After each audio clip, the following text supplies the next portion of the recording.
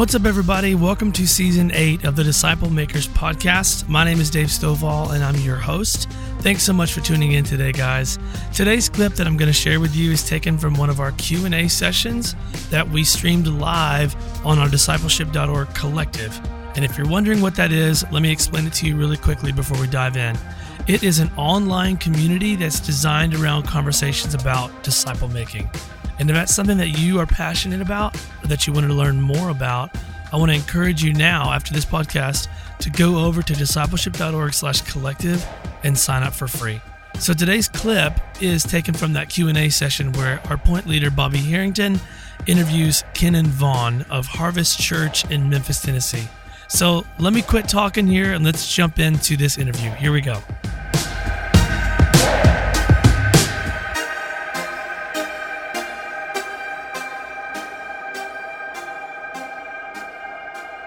I'd like to welcome everyone to this question and answer session. I'm super pleased that Kennon Vaughan, who's from Downline Ministries and Harvest Church Memphis, he'll be joining me. Let me tell you who I am to begin with, in case you're a guest. My name is Bobby Harrington. I have the privilege of being the point leader for discipleship.org. And one of the things that I get to talk about today that we don't often talk about is I still continue on as a lead pastor at a church. So Kennon and I both serve as lead pastors, and I'm really excited because the conversation is going to be about lead pastors in a disciple-making church. And Ken and I both know our own weaknesses in this area, but we also know why it's so important that the senior or lead man in the church has to be somebody who is a disciple, who personally makes disciples, as well as preaching on disciple making. So I'm going to just say a short prayer, and I've asked Kennon if he could tell everybody first about Downline Ministries, since he is the founder of Downline Ministries, and then Harvest Church as well. So let me say a short prayer. God, we just publicly commit this time to you. Pray that you'd be glorified and honored. We don't want to touch any of the glory that belongs only to our King Jesus. So we commit this to you, King Jesus. Amen. Kennon, tell us about Downline. Thanks, Bobby. Great to be here with you, as always, talking about the Lord's church and making disciples. And so this is really a privilege for me. So Downline is in our 15th year. And it really began out of a discipleship relationship, and it's a piece of my testimony. I was in youth ministry right out of college, and I was pretty I was very be honest with you, I was very young in my faith, passionate about the Lord and the gospel, and loved the context to try to share my faith with young people in the next generation. But I didn't have really any formal training, any theological training, and most importantly, I had never had a discipling relationship. And by God's grace, pastor at my church connected me to Sue Campbell, who is still to this day kind of an inner city legend here in Memphis. He's been living in one of the most difficult parts of our community for over 30 years. He's just super well respected as a godly man in our community who's given his life for the gospel. And I heard him speak at our church. And as the story goes, I was blown away. He taught out of John 15. I was so blown away by his teaching. I had never heard anyone teach like that. Just verse by verse, giving you the original language, what the application was. And just the man has a great humility and yet teaches with a great authority, a clear knowledge of Christ, not just of his word, but of Christ. And so after he was finished speaking that evening, I went up to him and asked, did he have any kind of a Bible study or something I could get in that I wanted to learn more?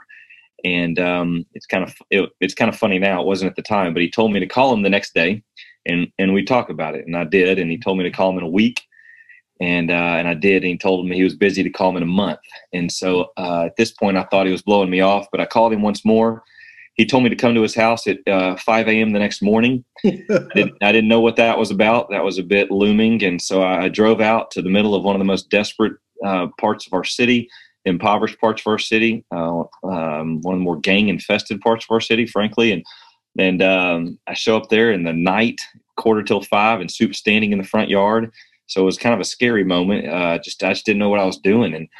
And he had me sit down on his front porch, and he said to me, I don't care how smart you are or how talented you are. All I care about is whether or not you can be faithful. And if you can, I'll show you how to be a man of God. And I tell you, Bobby, even as I remember it now, I came unglued emotionally. I cried. I told him I didn't know what he meant, and I didn't want to be unfaithful and say I could be faithful. I just didn't know. But I knew this. I'd never had anybody give me an invitation like that. I would liken it to Paul telling the Thessalonians and the Corinthians, follow me as I follow Christ. It was that kind of an invitation. Again, he didn't say, I'll teach a Bible study on this. He said, I'll show you how to be a godly man. And that's exactly what he did.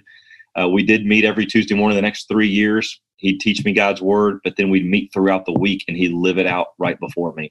Literally took me under his wing, treated me like a son, invited me into his home, into his personal life, into his ministry life. And that was the first time I had ever had a discipleship relationship according to what I see in the New Testament, starting with the model of Christ and the 12, what we see modeled by those apostles and Apostle Paul and Timothy, or Paul and Luke, and Barnabas, John, Mark, or wherever we want to go. When we see discipleship in the Bible, I feel like I had the privilege of having a relationship like that, a spiritual father in Sue. That burdened me for my own church. And then I began to talk to pastors. This is in 2002, which is a long time ago now, about the church in the Memphis community where I've grown up and know a lot of folks I'm very passionate about. And what became obvious through my conversations with pastors is that Soup Campbell is far more of the exception than he is the norm. They were confessing that there's so few churches with men and women who are godly, committed, mature Christ followers intentionally investing into the next generation like Soup is with me. And yet we all acknowledge that is the biblically prescribed model of Christ and the mandate of the Great Commission. And that was just a burden. I didn't know what to do with it. And fast forward, I studied a year under Tommy Nelson in Denton, Texas, and then went to Dallas Seminary, and Prof. Howard Hendricks became a mentor.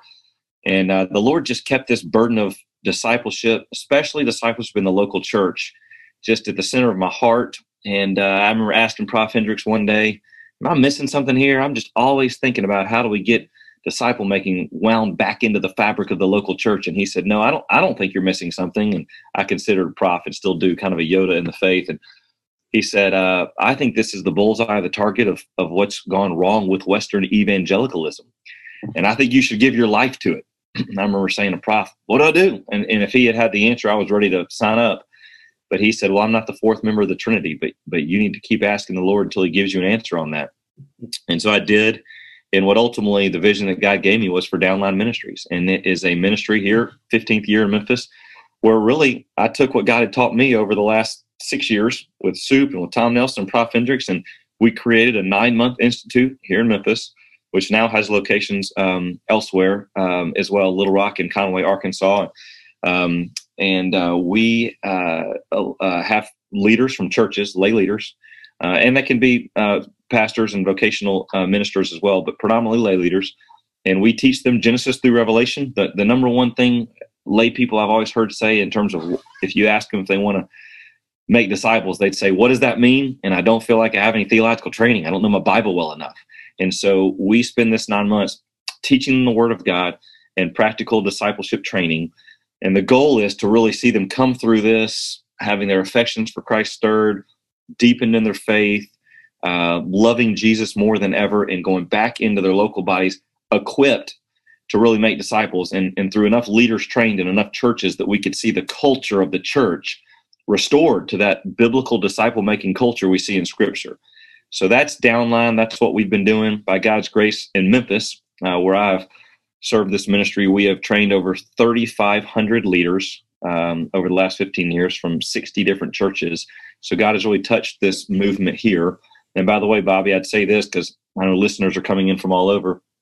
The pandemic, which obviously provides great challenges for all of us, also provide an opportunity. We put our entire training on the Zoom platform, and so the Downline Institute, we have a live stream class. We have about 150 students right now going through live stream from all over the place. And we really believe that's likely an open door that the Lord has given us, that we've got several ministries we're considering partnering with that want to use Downline to train staff. A lot of them are missions-oriented ministries, but just anybody listening, if you're going, man, I'd love to know my Bible and be equipped to make a disciple, then I would offer that up. The Downline Ministries training is now available online, live stream right now.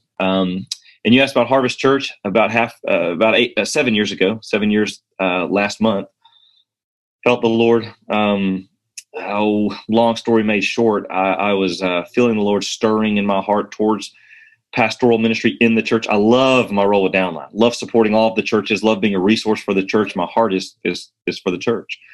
And in that, I was my wife and I were members at Fellowship Church in Memphis. And we were praying through this, and the elders were praying through the possibility of having me become a campus pastor. That's kind of their ecclesiological model. And in that prayer process, what became evident to all of us was that my gifts would be better suited as a church planter than a campus pastor in their model. And that began a longer prayer journey, where after about a year and a half, God made it clear that I was to plant and even open the door. There was a Baptist church in Germantown, right outside of Memphis here, that was kind of on its last leg. And in the providence of God, in this time of season of prayer, and they called me, and they this little body, 25 believers, mostly elderly, were asking God to bring a church plant that would be a gospel-centered, disciple-making church plant that could kind of be their legacy that they could hand this church off to. And it was one of those God moments where you just are in awe of what God has done. And through a time of prayer and fasting with a group of folks I was committed to, we believed that was the door God had opened. And so we planted Harvest Church in October of 2013 to be just that, gospel-driven, disciple-making church. And it's been a great chance for me to practice what I've been teaching through Downline Ministries and what I've experienced in my own life in church leadership. And that's been largely the story of what we've been doing at Harvest for the last 7 years. Wow. So Ken and I spent some time on your website for Harvest Church the other day and was really impressed with the development, and also have great affinity for your views of leadership, very similar to what I think the Bible teaches. So that was super encouraging too. Now, COVID would have hit your church like the rest of ours. Mm-hmm. So I want to dive into your leadership there and leadership in churches generally from a senior pastor chair. Before we do that, though, I want to encourage everybody to be writing any questions you have in the chat box. Our team is watching the chat box, and we want this to be an authentic Q&A time. So make sure you're writing questions in the chat box, and we will try to get to them. The first one that I want to get to is, when you started the church, Kennon, what did you do from day one to make sure that disciple making is the core mission? Yeah, that's a great question. And so, I think there's a great advantage in planting a church on this question that not everybody has. If you come into a church with an existing culture, I think it's a lot more of an uphill battle, more times than not, to reorient a culture around disciple making. But by God's grace and just in His providential design for Harvest, we had a core team of committed folks, about 15 couples, and these were 3 of my mentor couples, and several of my close friends, most all of whom had been through Downline. We had a very the same vision for seeing a church built around the mandate of the Great Commission, the model of Christ in ministry. And we knew that the responsibilities of shepherding the people and preaching the gospel and carrying out the ordinances and all of those things would be a part of our church life in an incredibly important part and an edifying part. But we always wanted the center to be this mission of Jesus for His church, that how are we going to always be an equipping church? So one thing we did right off the bat that was really important, we just kind of acknowledged that one day there'll be so many things happening, Lord willing, that are good things that could become distracting from the main thing. So we committed just as a group, hey, at the end of the day, let's be true to our first call in Christ, to be following Him, and part of following Him we see as making disciples. I think to be a disciple of Christ is to be a disciple maker of Christ. And so we thought if we just simply hold each other accountable in love, if as our core team, we are committed to each personally, like I want to always in any season of my life, in every chapter, have some younger men in the faith that I'm pouring my life into, the truth of God's word in my life and a discipling relationship, much like I described between Soup and I. And we thought, if every one of us just remains true to this, no matter how we orchestrate our systems and structures to try to scope this thing out for however many folks God would bring, that would infect the culture with the discipling orientation that would multiply. And sure enough, gosh, so starting with a handful of disciple makers, and then I would do monthly training, which became quarterly training. I even called them the mighty men, and our ladies, were the noble women, and we were, and the goal was for these, mighty men, the Gibborim, that word in Hebrew for David's mighty men, and the Kail for this Proverbs noble woman, and the goal was that we're just let's encourage one another as iron sharpens iron to be faithful to making disciples. And even as folks began to come and as crowds would gather to hear the preaching of the word or to check out a new church or whatever, wounded people, lost people, folks coming, what they may not know when they come and sit in the pews on Sunday is that there's a group of people that are multiplying the gospel relationally through disciple making. And over time, sometimes addition will outrun multiplication just for a hot minute, but then it switches. That multiplication is going to catch up. And so not only do we have a group of men, and from the time we're a plurality of elder-led church, started with 8 core men who became the elders. And from that time, part of a staple in our elder training is that commitment to being a personal disciple maker. In other words, everything rises and falls with leadership. So leaders have to be committed to living a certain lifestyle that's an example before our people. We don't just want to talk about making disciples. We have 27 elders right now at Harvest. If our people, if those are 27 disciple makers, I don't care how many people we have, that is a powerful witness and testimony to all of the people in the flock of Harvest Church of what it means to follow Christ. That example alone, that's 27 multiplying examples. And most of them are connected. Most of them are in D groups or discipleship communities, which is what we call our small groups. So that's the second thing I was going to say. We oriented our language and our structures around disciple making. We try to be a little bit of minimalist. In other words, we don't want to start 100 programs. We just want to start a few that allow us to go really deep in terms of making discipling investments in our people. We talk a lot about shepherding our people well and discipling them well.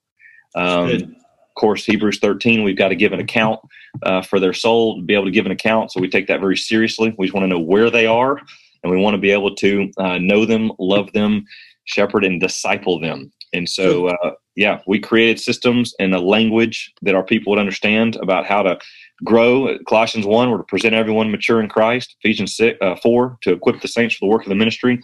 So our systems are places where those biblical mandates are carried out in the loving community of believers. Wow.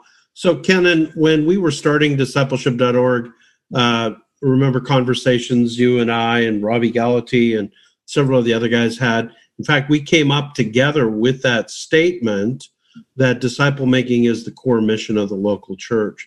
That's amazing that you're 7 years old and you already have 27 elders. Yeah. So what kind of numbers of people are you seeing in your church and in your small groups? Mm-hmm. Well, we have 1,560 members, and we have, before the pandemic hit, which has changed our worship rhythms, we had about 2,000 coming in our weekly worship. And we have about half of that number coming actively in worship, and much of that is for good reason right now, I think. But we're live streaming our services. Many it's wise for whatever their situation or underlying conditions or whatnot to utilize the live stream. But our systems are really twofold, I would say, primary systems. One is our discipleship communities. When you go through membership at Harvest, which is a process, we ask you to give us Saturday morning to come hear my story, which kind of has in it the heartbeat of our church, to go through our statement of faith, our covenant for what it looks like to be a member, and our core values. And the gospel and disciple making are our two primary core values. And then we have 7 others. Well, in that time, we talk about what it means to be a member. And if they feel led to be a member of this particular church body, then part of what that means is they're willing to be a part of a discipleship community, which is a smaller group than the Sunday massive gathering. And I think this is important in any church, especially though a large church. Like, obviously, we can't just disciple 1,560 members presently from merely our corporate worship. It's a crucial spiritual meal in their diet, we feel like, but it's not the entire enchilada. Like, there's a lot more that goes into it. At the end of the day, New Testament model, we want to get them down to numbers where they can really be known relationally. So our small groups, which are family oriented, we have so every one of our elders leads a discipleship community. And from the beginning, one reason we have a good number of elders, 27, is because there's an assistant couple to our leadership couple in each group that we're always training so that we can kind of multiply groups. And in those groups, they're like traditional small groups. Most of them meet at people's homes. They have access to the church if they need be. The place isn't as important as the relationships are. So we give them sermon questions each week. They're chewing on the sermon together so that we believe God's word continue to kind of do that work on our hearts. But they are, the leaders of that group are getting to know the people in a shepherding relationship, like to know really who they are, where they are, what makes them tick, what their struggles are, what their fears are, insecurity, sin, to be able to pray for one another, to encourage one another. So that group is extremely close. And the leadership of those groups multiply. Most of our elders are small group leaders before they're elders. They're kind of already doing the work of an elder, and we are able to just recognize them in the position of elder. And then we have one step, I don't know if it's further or just complementary. I wouldn't say further, complementary to that. We have something called the Gospel Journey, and it's just a tool that gives us a chance to really unify our language. Our elders, primarily me and a few of our elders, have written just a little study guide to books of the script of the Bible. And every 3 times a year, we'll kick off a little 9 to 12 week path. So the Gospel Journey has 12 paths. We've done it for 3 years now, or 4 years now, and now we're rotating back to year 1. And so we start with the Gospel of John, and I've just written a little complimentary, this little bookmark, shows you what to read every day, discussion questions. And what it allows us to do is, these are for gender specific. This is for men with men, women with women. And it gives me a chance 3 times a year to go from the pulpit and say, hey, one of the greatest things about being a part of this church is we want you, if you're a younger believer or even a non-believer, to have a chance to be in a relationship with somebody that really knows the Lord and can walk with you through the season of your life and teach you to learn from and look to and apply God's word and live accordingly. And again, it's kind of an invitation to a relationship like I had with Sue that so many people in the church today don't have. And I'll talk about it 6 weeks before Path 1. Say, and over the next 6 weeks, we want you to ask the question, find a godly person in this church and say, can I go on the next path with you? All of our mature believers were saying the other way. You invite people, fill your group. And we say, if you just brand new and don't know anybody, come talk to us on staff. We'll get you in a group. And so for 6 weeks, I get to pump a path. Then a path starts. So we have, I just, for the lack of, for clarity, they're D groups. They're discipleship groups. And we have hundreds of them going on. They take place all over the city. They're just men with men, women with women. And a lot of times our discipleship community, the men in that group will do the gospel journey together. So it complements each other more often than not. But that's kind of the tip of our spear. Having that gospel journey tool gives us a language from the pulpit. If you're in Harvest more than 6 months, you're going to keep hearing about the next path and asking somebody if I can go on the path. Like there's a language that everyone's speaking. So you don't have to go up to somebody and say, hey, can you disciple me? And they're like, what do you mean? And there's no expectations. Nobody knows what anybody means. This is a clear pathway that's already designed for you. And it basically propels you into a discipling relationship. It's centered on God's word and built around relationships in the gospel. And so it's a way for us to basically encourage everyone coming, even if you're not a member, everyone visiting, to help get them into discipling relationships with more mature believers. That's good. So, Kennon, I've got a couple of specific questions, but just real quick on how you guys are doing with that. If you're over a couple thousand on Sundays before COVID, how many are in your groups with your shepherding groups, and how many are in your D groups? Yep. We've got about 1,000 of our folks in our discipleship communities, which some might say, some of my pastor friends celebrate that. They're like, that's incredible. To be honest with you, it's actually a point of a little bit of a lament. We all of our members are meant to be in discipleship communities. That's really how we shepherd for them, and we want to do that well. But there's just always that ebb and flow of people who are transitioning from one group to another or moving different. I mean, but we have about 1,000 of our 1,560 in discipleship communities. The gospel journey is a little bit harder to chart the exact numbers, but I'd say we have well over 100 groups going. That's great. And we probably, each group might, let's say they average 4. I'd say though we have probably 600 or 800 folks in explicit discipleship. That's great. And most of and that's built and meant to multiply. It's not. We don't hold it so rigidly that you have to multiply, but it's really a 3-year journey. And for instance, my own group, the young men that are in this group, some of them they're all levels of maturity. But if they've been with me for 3 years, my easy challenge for them is, hey, it's time for you to lead a group now. And the next lap the church takes, you invite men to follow you as you follow Jesus. So it naturally onboards you into a discipling relationship, and Lord willing, he has to provide the growth, of course, but kicks you out as a disciple maker, ready to lead your own group, having been in it for 1, 2, or 3 years. And because some men are just kind of quicker on the take than others. Yeah. But it really produces disciple makers intrinsically. I want to take a quick break and tell you about something cool happening over at discipleship.org. It's our discipleship.org collective. It's an online community for disciples and disciple makers. And if you fit in either one of those categories, then the collective is designed just for you. The website itself is super cool because it's basically like stepping into a virtual church building with a welcome center, an auditorium for our main events, and even classrooms. Right now, you can get free access to this collective with all of its webinars, seminars, ebooks, and even disciple-making assessments for you personally or for your whole church. And this is a community, so you can also have the opportunity to connect with other disciple makers. And while membership is free, there's also a premium access option, which includes courses, certifications, and online gatherings with other leaders from around the world. So head on over to discipleship.org/collective and sign up for your free membership today.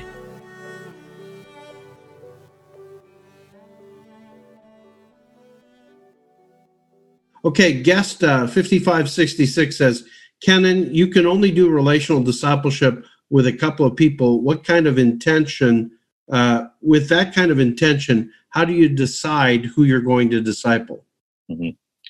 Yeah, that's a great question, and I would agree with the premise. Jesus had 12, and I'm not Jesus, so I'm going to have far less than that. But for me, I'd agree. Just a handful of guys. I mentioned a moment ago, most of our groups might be averaging 4, a leader and 3 or 4 people. That's pretty normal. And how do you decide who to disciple is one of the questions that just gets asked all the time. And I don't have a kind of a cute packaged answer. I've really, and I don't think this is a cop-out either. It's just my experience. The best thing I can tell people is God knows your heart, and I don't feel like he leaves his people without good shepherding in their life when that's the desire of their heart. I don't think he leaves them on the sideline when they're ready to serve and make disciples. So I think it's a matter of prayer. I think you go to the Lord and you say, I'm willing, I'm available. I want to be engaged in the Great Commission. Open my eyes to see people as you see them today. And I'd say pray that a 24-hour prayer every day. And I just tell you what, if you do that for about 40 days, I would really challenge you. I do not think at the end of 40 days, your question will still be a question. I think that the Lord will reveal to you. You'll sense it. There'll be a spiritual conversation with someone at the gym that the lights come on. You're like, maybe this is a guy I should invite to do the gospel journey path. Or maybe this is a guy God wants me to take an interest in and invite to lunch and go deeper. And you'll just start to feel the Spirit leading as you're walking in step with the Holy Spirit. The hard part for me, and probably for someone praying that prayer, is there's just opportunities everywhere. And so one thing that I rely on as a pastor, and there's folks all the time, and now probably because of my role as a pastor and a discipleship ministry leader, people come to me all the time saying, hey, can you disciple me, or can you help me? So I do a whole lot of connecting men with other men in our church. Yeah. And that's something, that's a great role I think staff and leadership can play. But I do think the specific answer to that question, I think it's a matter of prayer. I agree with the premise. I think take that to the Lord and let the Spirit lead. Okay, Rick, it looks like I'm probably going to say this wrong, but Lean Weber says, is elder training different than disciple-making groups? And what do you cover in each? Mm-hmm. Yes. Our elder training, so our elder process, our people once a year, we have about a 3-month process. It begins with the members having a chance to nominate elders. Our present elders vet those nominations and then present candidates back to the body. And those that the body receives, they vote. And those that are not disqualified in any way that any of us know of, the whole membership, according to the standards given in 1 Timothy 3 and Titus 3 and Titus 1, 1 Timothy 3. Our brain got sideways. We then take through about a 2-month training process. And so we read a couple books on what does it mean, faithful eldering, shepherding by Bobby Harrington. And we walk through what it means to be a good shepherd of the flock, according to 1 Peter 5. We study the eldering text together. We have them do a self-assessment. What is that text you use again? 1 Peter 5. No. Faith. There's a book, Faithful Eldering. Faithful Eldering, yes. Finding Faithful Elders, yeah. Tabidi Anwabile. Okay. Great book. And we read together as we study the scriptural passage on eldering. A lot of it is, again, they've already been recognized for their character in the Lord by an entire body according to a scriptural standard. They do a self and spousal assessment to really probe deeply as to whether they're biblically qualified to serve. And then I do a lot of what is the expectation, what time will it require. They do membership interviews. They do a lot of front lines ministry work with hospital visits, marriage counseling, crisis ministry. So in each of those areas, I do a little bit of training. And then there's it's almost like an apprenticeship. Before they do anything themselves, they do the work alongside existing elders. Our elder terms are 3 years. So at any given time, we have 3rd-year elders, 2nd-year elders, and the new guys. So the new guys serve alongside the year 2 and year 3 guys. And they do like 2 of everything before they do anything on their own, which is, of course, discipleship. And that's how we bring them on board with the ministry responsibilities of eldering. So it starts with me teaching and training from the Word and books we're reading, and then it's practicing alongside other elders, and then they're doing the work of an elder. And that is an entire enclosed process of elder training that we have at Harvest Church. Being in a D group, I think that was the question. How is that different than being in a D group? Again, the D group is for any person. It could be even a lost person that works, that's your neighbor, that you say, hey, we're doing this really cool study in James. It's going to be me and a couple guys on my back porch. I'd love you to come, just somebody you grill out and talk across the fence with. Say, hey, join us, man. I'd love to have you in here. You can use it evangelistically. So it's not elder training. Ultimately, I guess it is, but it's discipleship. You're getting in the Word together, and you're using that time each week as a bridge to build deeper relationships where you can ultimately invest the Word in your life, according to 1 Thess 2:8, because you love somebody enough, you give them the gospel of God in your life as well. So it's a chance to make disciples. It's good. So Rick keeps asking hard questions. He asked, how many attenders are transfer growth and how many conversion growth? That's a good question. I'd say the majority of our church is transfer growth for sure, but by God's grace, we have added about 300 people a year. And it's kind of one of those things I suppose, and this is just, it's a stewardship. It's a challenge and stewardship. It's nothing to boast in. Our only boast, of course, is Christ and the gospel. But when it's one of those things where a church starts growing fast, there are a lot of people who just come because they want to see what's going on. And so we're not trying to foster, we obviously get most excited about conversion growth. By God's grace, we've baptized people regularly for the entire 7 years. And so I hesitate to put a number, but I know that we've seen in the hundreds of folks who have come to Christ by God's grace. But out of 1,560 members, most of those were already Christians and had some place of worship. Maybe they were new in town. Maybe they were leaving a church for good reason, we hope. We do have a process in our membership where we ask them where they're coming from, why, what those reasons are. Have they communicated those to the leadership in a loving manner? Can we help them with that? So we try to be thoughtful, gracious. We don't just want a bunch of disgruntled folks hopping churches and then being disgruntled at our church. And so we try to teach even through that process. So Kennon, how do you make sure that the leaders in your church are disciple makers, like people on staff and elders? How do you make sure that they're disciple makers? Well, one is by example. Again, they need to see that in me, and that needs to be obvious. That's the way I live my life, and therefore, when the way I always teach this is this isn't my job description. This is my followership of Jesus. This is what it means to be a disciple, and we need to be mature disciples if we're on staff, if we're elders. And I think a mature disciple is a reproducing disciple.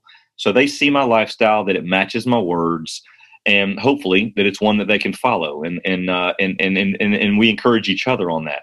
So again, it's not always cookie cutter. Their D group doesn't have to look like mine, but that they are intentionally making disciples would be a prerequisite of leadership.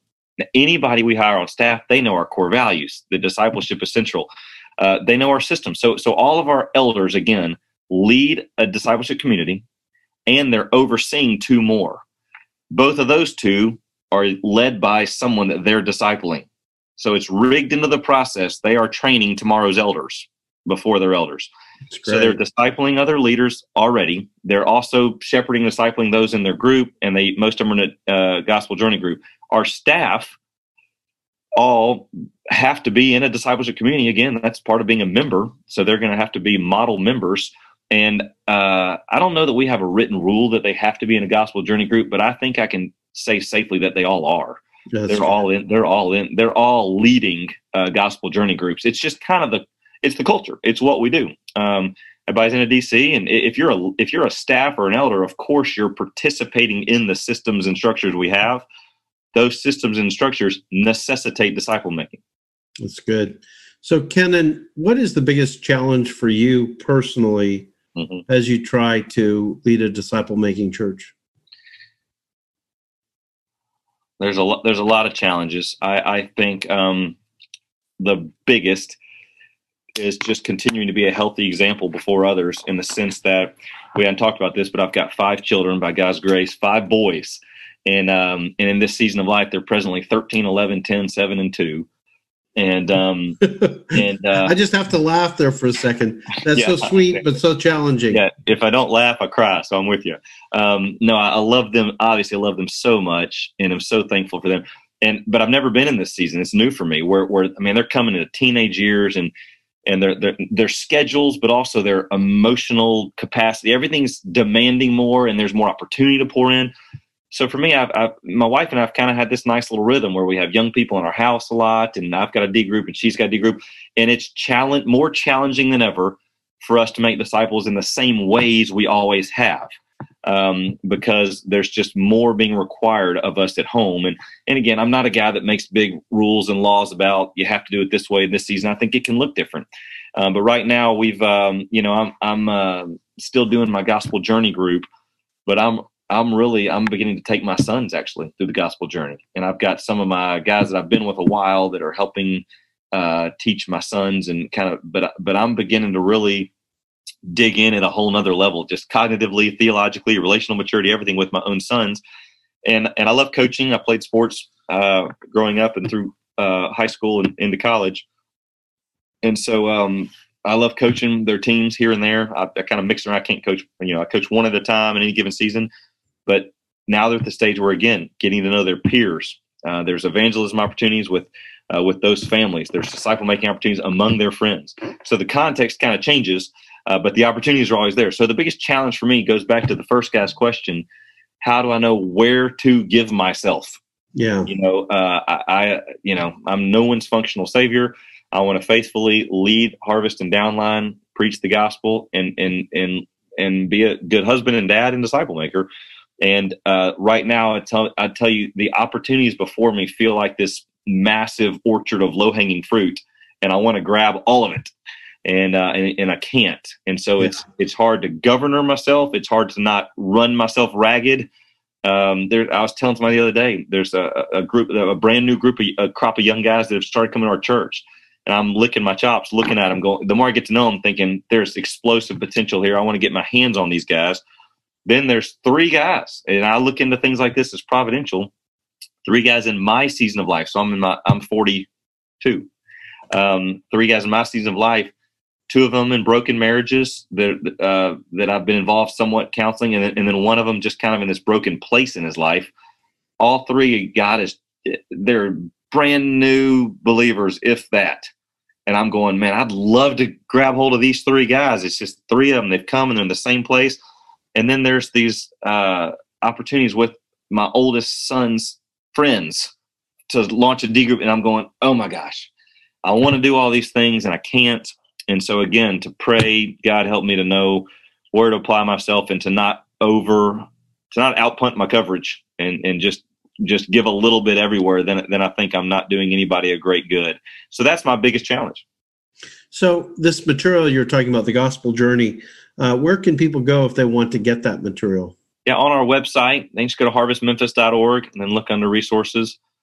And it's easy. I mean, it's a bookmark. You can download it or print it off, laminate it yourself, or we can send you a pack of them for the cost, which is almost nothing. And it shows you your daily reading, and it has a basic hermeneutical questions on the back. So you teach them to read through the lens of observation, interpretation, application. Help them to know how to be students of the word intrinsically.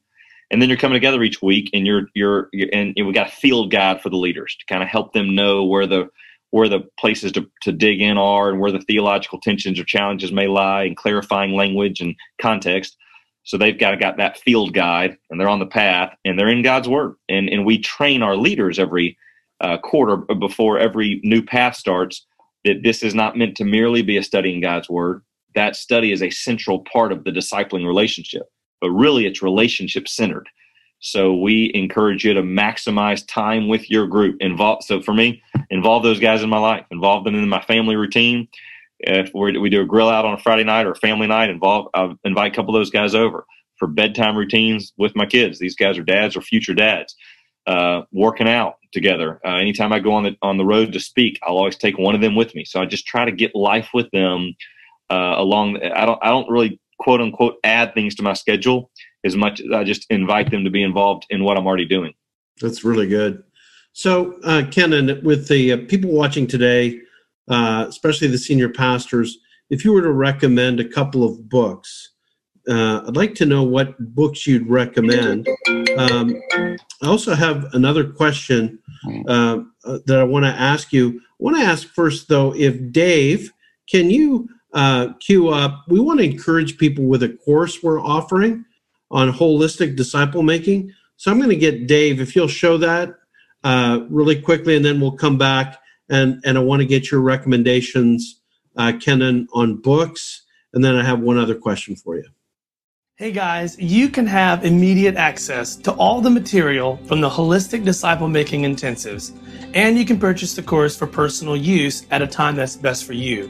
It's called our Holistic Disciple Making Masterclass and Certification. And with it, you get access to all the in-depth discussions in video and in written form, online assessments, and you get discipleship.org's certification. So for more information, please click the tab below.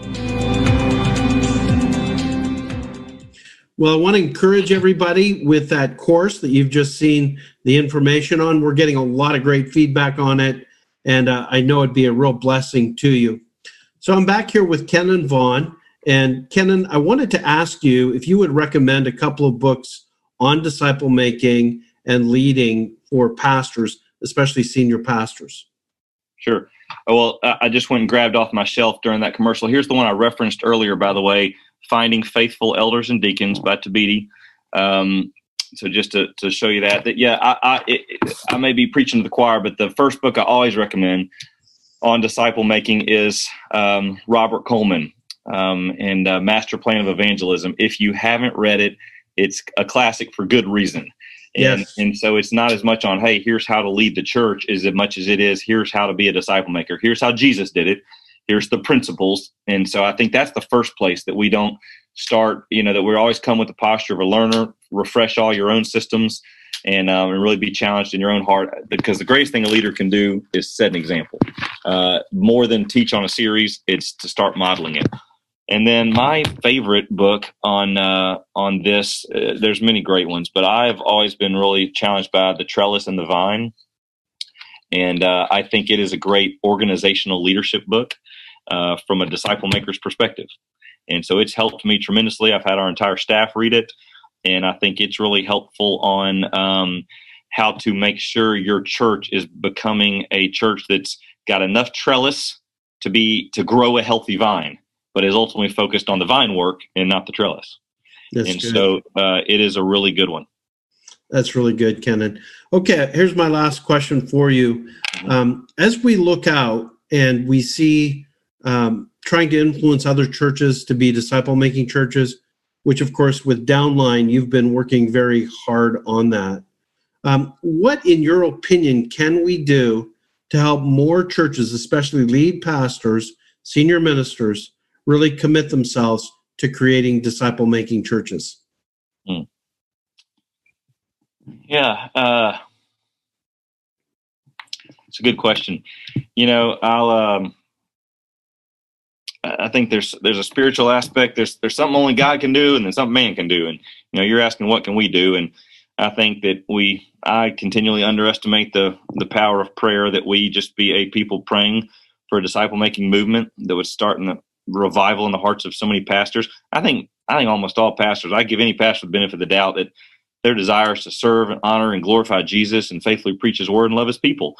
Many I've met are exhausted. Many are kind of the tail of the church begins to wag the dog, and they're just chasing so many little things down that I remember talking to one pastor about Downline 15 years ago, a theological giant in our city, and we were talking. I just told him the story of Soup and I, and he just had this moment of silence, and he said, I used to pour into young men like Soup is with you. I said, what happened? He said, church. And it was just that, like, all of the responsibilities, everything that was expected of him was strangling out that kind of first passion he was pouring in.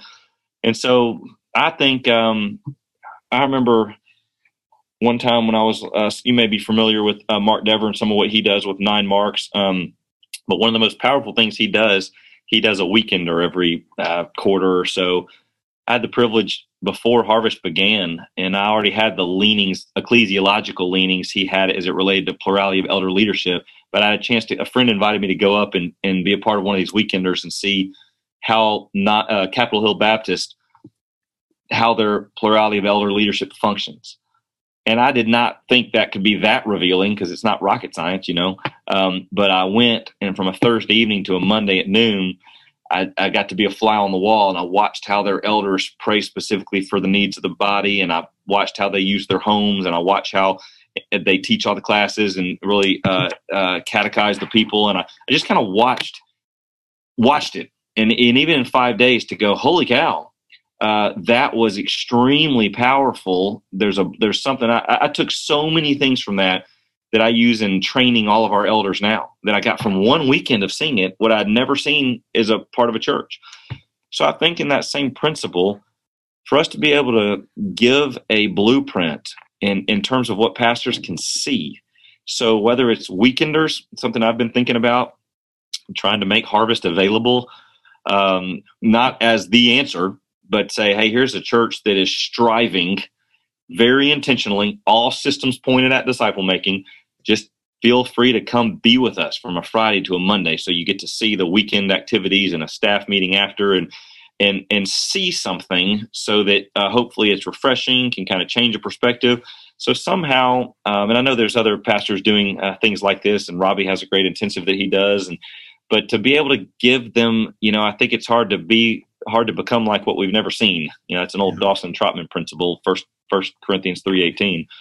But I think that they need to see it, and it helps to be able to do that with a retreat, a getaway, the Lord bringing fresh perspective that might just hit them at the right time. If He's tilled the soil of their heart and they see that, and they may recognize how to make their own ministry more healthy by being more geared towards disciple making.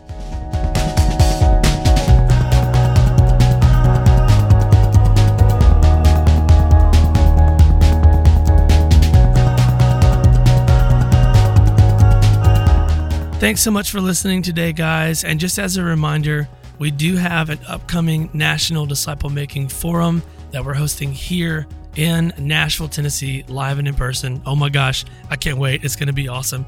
It's November 4th and 5th, and you can go to discipleship.org today and purchase your tickets for you and any of your staff or any of your church people that you want to bring along to learn more about disciple making and to just have an awesome time celebrating the Lord together. November 4th and 5th, mark your calendars and buy your tickets. Thanks a lot.